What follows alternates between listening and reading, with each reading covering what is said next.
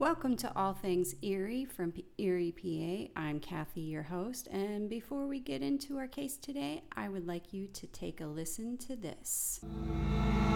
Are you into the secret histories of exorcisms, Christmas massacres, killdozers, and concert disasters? How about haunted mansions, the Philadelphia experiment, the Dorm of Death, or candy corn? Then you're gonna love Ghost Town, a hilarious and sometimes not so hilarious twice-weekly podcast. On Wednesdays, we discuss the secret history of an abandoned, unexplored, haunted, or mysterious place from anywhere in the world. And on Fridays, we cover an amazing historical failure from any time in history. Ghost Town is 100% safe and legal. We guarantee it. It's also fun, spooky, and can contain a riot, a massacre, a murder, or an arch deluxe. I'm Rebecca Lieb. I'm Jason Horton. And this is Ghost Town. And you can find Ghost Town wherever you listen to podcasts. Today we're going to talk about a case that takes us to the state of Virginia. Now, normally I know I try to keep cases around this area in general. Unless it's paranormal, then we have to reach out beyond the Great Lakes area. And why not? It's fun to see what's out there. I thought that I would be able to do this episode in one session. However, with the interviews from Trooper Hall, Ron Peterson, and Everett Shockley, I'm going to have to break it up into 3 episodes. There's just so much information, and the interviews were wonderful. These gentlemen were fabulous to talk to, and I cannot say enough how much I appreciate them taking their time to speak to me. So let's dig into the case. This case in itself is special, and I'm not just saying that because of where it's at and not because of there's a book written about it, and we'll get into that in a moment or two, but right now let's get into why this case is so special without giving too much away, or at least try to. This case is about a young girl who was just beginning her life at college in 1980. And that seems like so long ago, and the 40th anniversary of her death was this past June 28th. So it seemed appropriate that I do a podcast about Gina Renee Hall's life and her death. In this podcast, you will hear from both the author of the book and the prosecutor of the trial. I also had the privilege of speaking to Gina's sister and the state trooper who worked Gina's case. The trooper will be from notes that I took, and Gina's sister, I had made a promise of keeping Gina's memory alive of who Gina really was as a person. First and foremost, before I begin, Gina was the victim here. And you are going to hear from myself, the author, in the notes from Trooper Hall and from Everett Shockley, that Gina was a sweet and wonderful person, and that she was from a good family, and that is all there is to it. Gina was a good person inside and out, and from what I read, she's what I would call a pure soul. And I know I've said that before, but in this case also, it seems to be true, and I have several sources to back it up. Gina Renee Hall was born to parents of John Rufus Hall and Elena Holstein Hall. Gina had grown up in a small town in Virginia with her family and had a very normal childhood. Unfortunately, when Gina was a toddler, there had been an accident when she was 2. Her pajamas had caught on fire from a gas stove, which left her burned on the right side of her body. And Gina had gone through a surgery with a long recovery time in a burn unit. And this had left scars on her right side, her right arm, her abdomen, and her right thigh. And as an adult, she felt very self-conscious about her appearance. Gina loved to dance and loved music. She graduated from a local high school in 1979 and attended Emory and Henry College in the fall of 1979, and then had transferred to Radford University in the spring of 1980. Gina had transferred to Radford to be closer to her sister Delana, whom she was close with. The day that Delana last saw her sister, Delana's last words to her sister were, "Listen to your heart and not your head."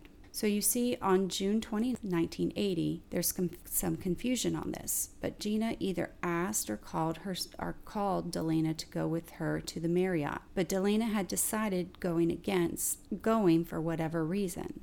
Since Delana wasn't going to go, Gina had asked Delana to borrow her brown Chevrolet Monte Carlo to go to the local dance hall to blow off some steam after the final exams. And this is where the story gets muddied, because there are different versions from what people have said and what was testified to. but this is what I'm going to say because there are the facts that I have to support what I'm going to tell you. Gina left her place at 10 p.m. and arrived at the Marriott in Blackbird, Virginia at 11 p.m. to go dancing.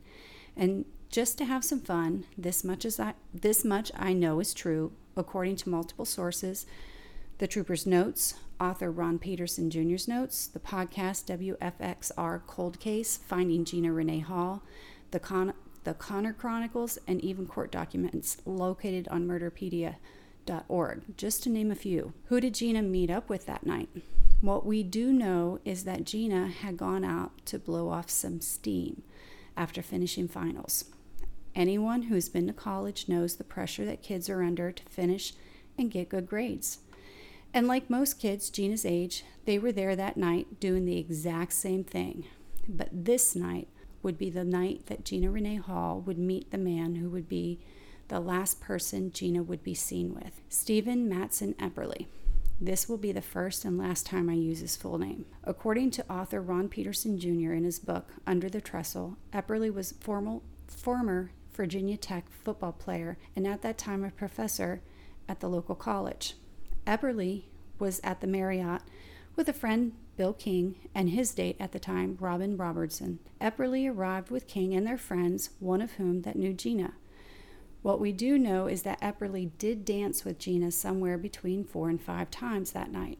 Now again, I must say that there have been different versions of what happened this night. Because Epperly didn't try to go with Gina, and when I was speaking to Ron Peterson Jr., one of the questions I asked was there anything that you edited out of your book? And his response was that when he was doing his research for his book, there was a girl who had reported that Epperly had been hitting on her that night, but she decided not to go with him. Now, Ron had his reasons for not putting it in his book, and you'll hear why in the interview. But I find it interesting that Epperly was just looking around for someone to be with that night. I wonder if that lady thinks about that encounter and what her thoughts are. But again, back to the case. How Epperly was able to convince Gina to leave with him, I don't know. I can guess, and that was on the ruse of meeting the rest of the group at the lake house of Bill King. Again, this is my guess, and I must emphasize my guess. And I will get into later why it's important, so keep that detail in the back of your mind. Bill King had testified that Gina seemed confused when he saw her in the parking lot later on. Remember, confusion of who was going to the lake house, but we're going to fast forward to the point of Epperly and Gina being in the lake house. Here is where there is a gap, because again, we can only speculate as to what happened between the hours of 1 a.m. and 1:30 a.m. That is when Delana, Gina's sister, received a phone call from her saying, Delana, saying, Gina, question, Gina, yes. Gina, I'm at the lake house. I am at the lake. Delana, what are you doing at the lake?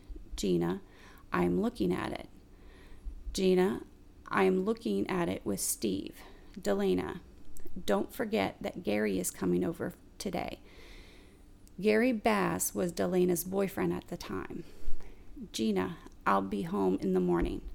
Now, according to Delana, Gina seemed to be off. Her voice was monotoned, and that was the end of the phone call.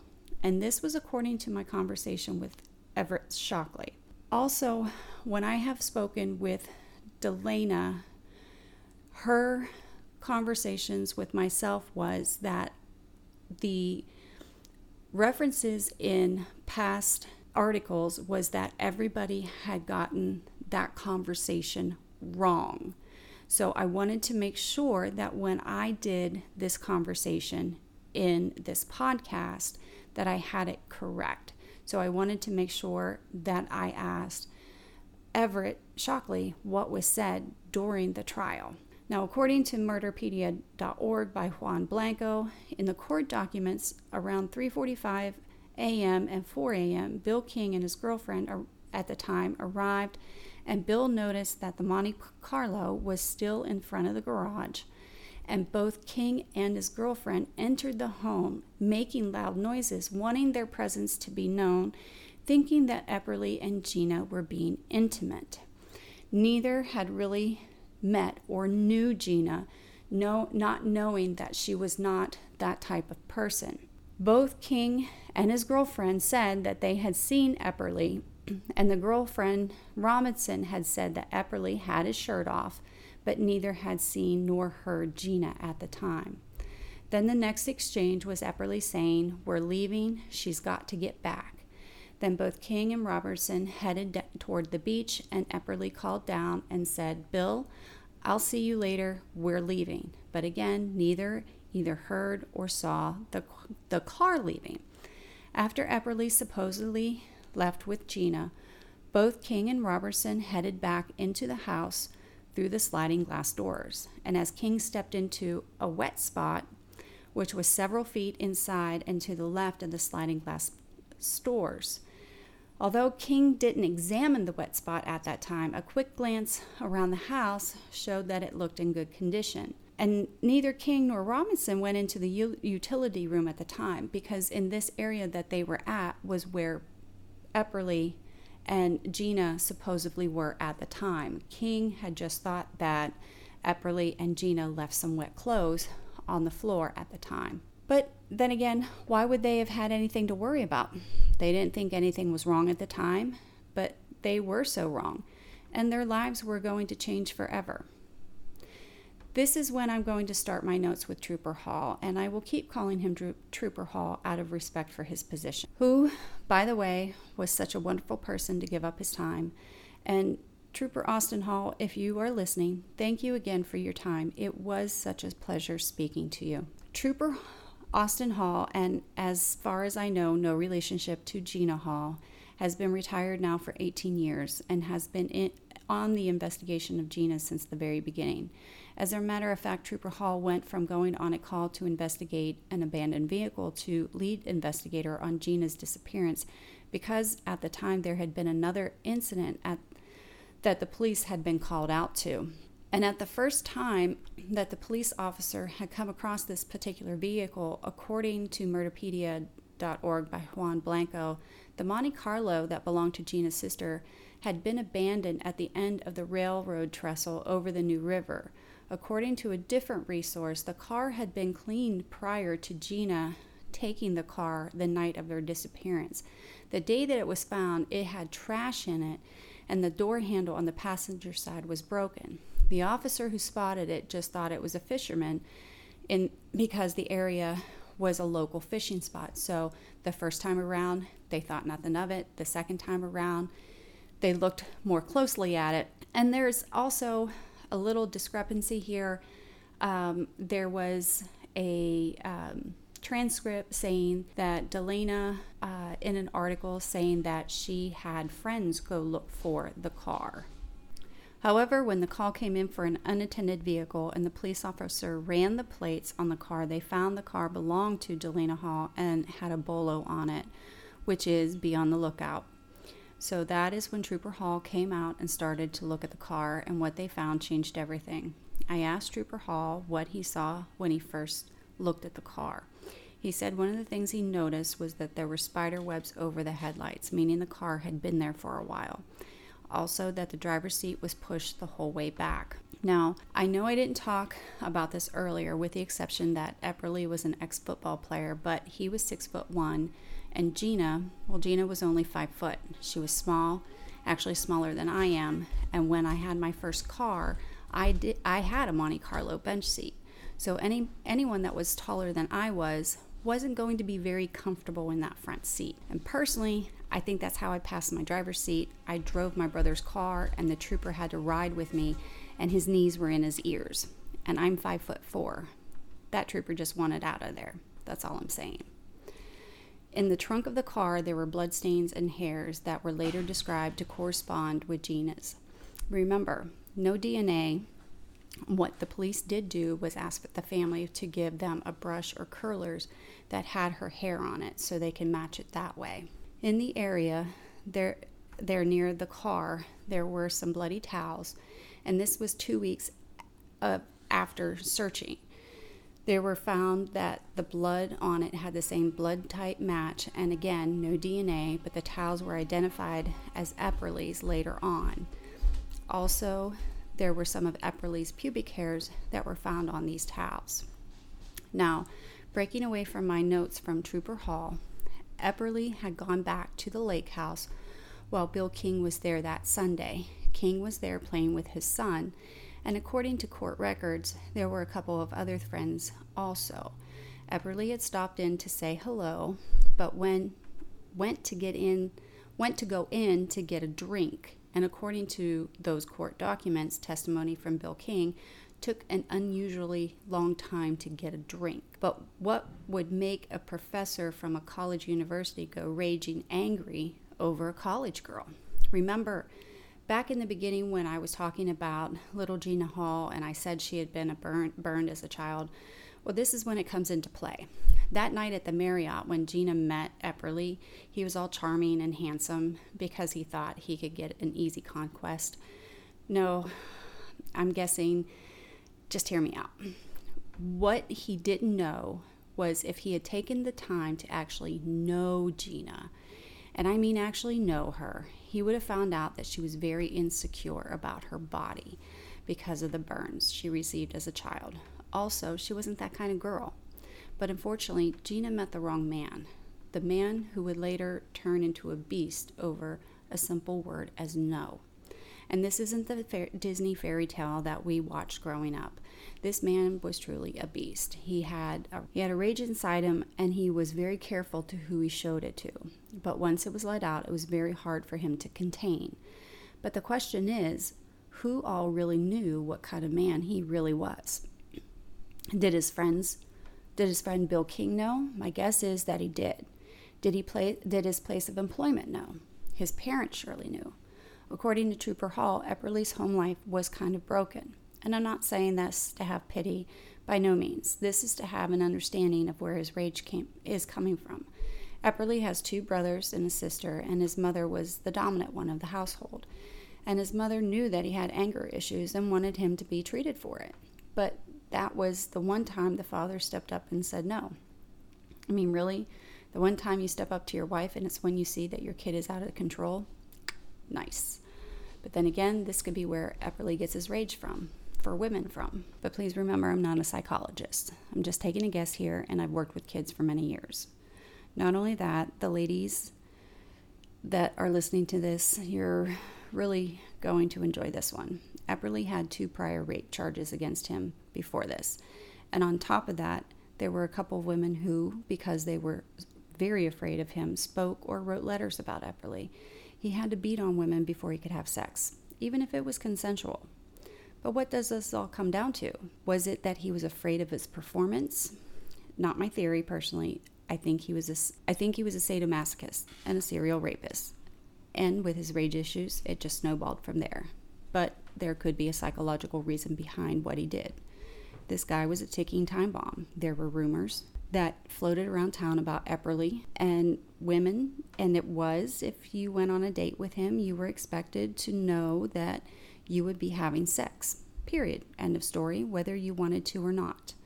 And remember, this guy worked at a college. He worked around young girls that just got out of high school and just either turned 18 or had turned 19. Remember, these kids are considered adults, but they're just starting out in life. And a professor, really? You needed to go hang around college kids? You're an adult. Well, supposedly an adult. But let's get back to the case here. When this was all happening, the car was found on a Monday, and then by Tuesday there was a broadcast on the radio with Gina's description. Bill King was speaking, and again, according to court documents, to Epperly, and had advised him to go speak with the police. That way, quote, it wouldn't look like you have anything to hide. But Epperly's response was asking Bill King, who did you tell? And urged King to go tell those that he knew not to say anything, just kind of talk it down and don't broadcast it. Who the hell says that kind of stuff? Any person who knows anything, you get an attorney. I don't care if you did it or not. And you just get your butt to the police station and you get out in front of it. Because if they have to come looking for you, then they start to think you had something to hide.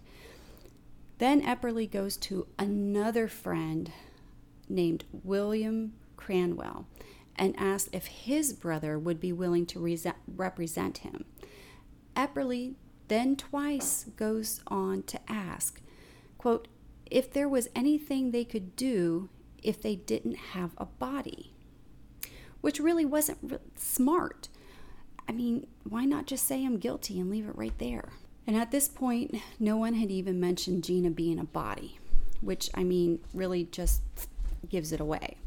However, according to court documents and other sources, and I must be clear here, this is according to what was testified in court, not my personal opinion.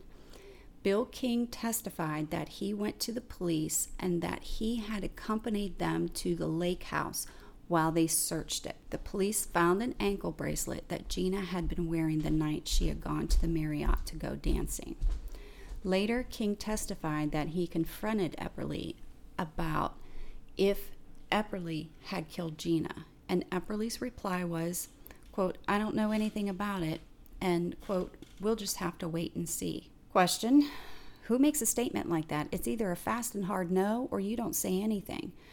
No, am I wrong? I don't know. I've never been in that type of situation. Now, as the police are searching the house, they notice that the house is clean, like immaculate clean. But as the investigators keep going over the house, they find that there was blood and hair on a golf shoe and blood and hair on a dustpan, and blood and hair on the gasket of a refrigerator door, also on the refrigerator door itself. There looked to be like there was something there, and this is according to with my interview with Everett Shockley. There was a bolt on the refrigerator door that had to be removed, and King himself lifted that door off, and underneath they found a pool of blood that hadn't been cleaned. A large blood stain, more than a foot across, was found inside the living room and had been bleached out to a faded pink.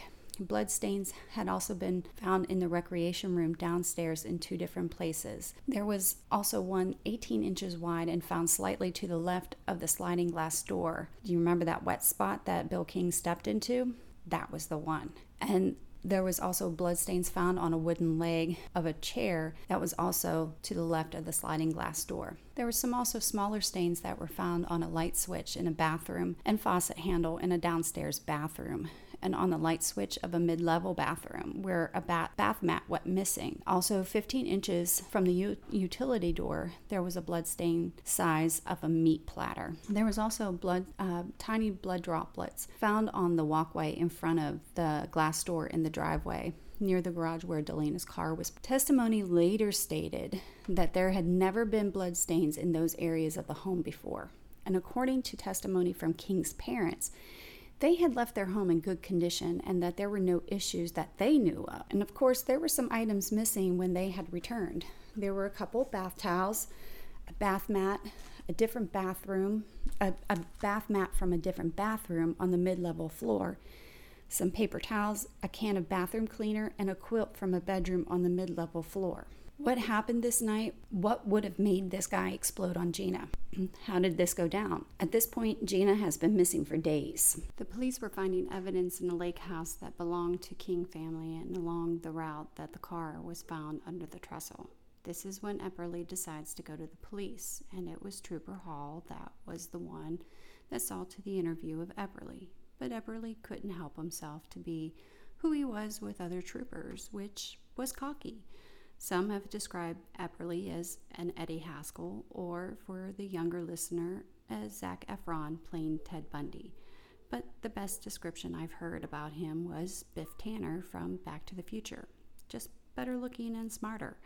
And anyone who has seen the movie knows that Biff had a horrible temper and was ready to a fight at a moment's notice.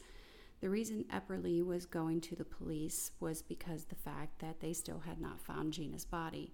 He had to make it look like he didn't have a connection, according to transcripts and my conversation with Everett Shockley. Epperly said that she had dropped me off at my house and I drove, we switched, which would initially account for the seat being pushed all the way back. And then I gave her directions, which according to Delana, Gina didn't need directions. She knew the area very well. And the quote, giving her directions part, we'll get back to. However, with Trooper Hall, Epperly was nothing but respectful. His responses were yes, sir, no, sir. Why the difference? Epperly wasn't afraid to hide his temper. Once in a traffic stop, Epperly was just the passenger. Epperly pulled the driver out and beat the man severely just for getting pulled over, all for a traffic stop. And he wasn't even the subject of the stop. His temper was volatile, to say the least. But needless to say that Epperly was the number one suspect at this time. After 10 to 11 days of Gina's disappearance, it had also rained. Also, depending on the source you're reading for those days, a tracker with his dog was brought in. And this person was not from the area, and both, according to sources, were proven trackers. The dog had been proven in other cases to have tracked other cases and had been successful.